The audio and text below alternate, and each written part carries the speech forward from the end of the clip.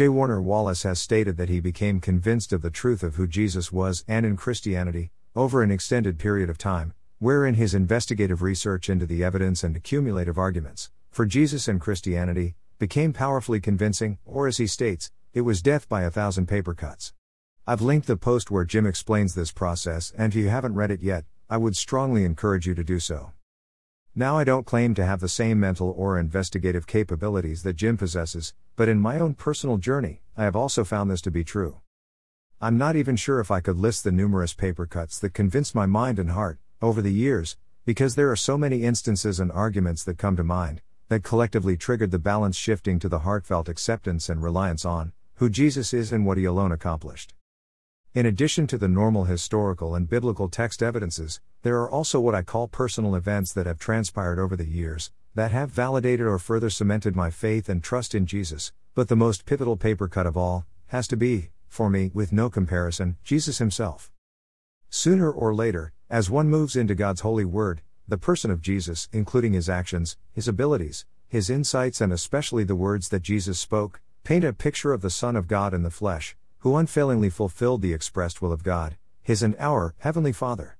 Anyone who would suggest that Jesus was just a normal human being that was somehow deluded, has never taken the time to seriously consider what Jesus actually said and what Jesus actually did. One of the things that Jesus specifically told us to do was to learn from me, Matthew 11:29. If one seriously takes that to heart, everything changes, or at least, it did for me.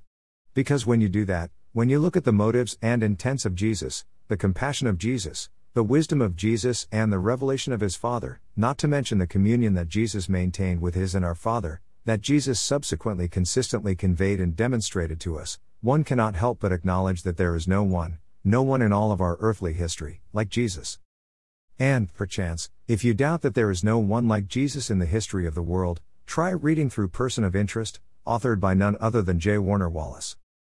And then, if one endeavors to put oneself into the shoes of those who believed Jesus was the Son of God, and heard Jesus tell them of his pending death and following resurrection, after 3 days of being physically dead, and then they subsequently actually witnessed this reality, one begins to get a glimpse of what transformed the apostles' and disciples' lives.